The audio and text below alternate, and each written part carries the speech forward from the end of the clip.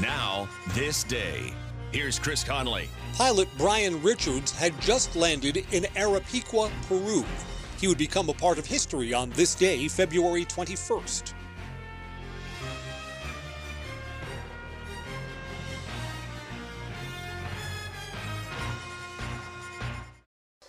At the U.S. Center for Safe Sport, we believe every athlete deserves to be safe. Safe from abuse and misconduct on and off the field. Join the movement to champion respect and end abuse at uscenterforsafesport.org.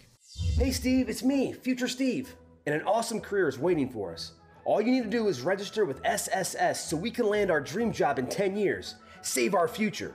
If you're a man aged 18 to 25, visit sss.gov to register today. There wasn't really much of an airport in Arequipa, just a grass runway and a few service garages. After landing, Byron Richards' Ford Trimotor aircraft was the only working aircraft on the grounds, and a group of military men walked out of the tree line and held the pilot at gunpoint. They demanded to be flown to Lima, Peru, the capital, about 700 miles away. They were part of a coup against the ruling government, and they wanted to use his plane to scatter revolutionary leaflets. Brian Richards refused. He was held at gunpoint for 10 days but was not harmed. After all, he was the only person who knew how to fly.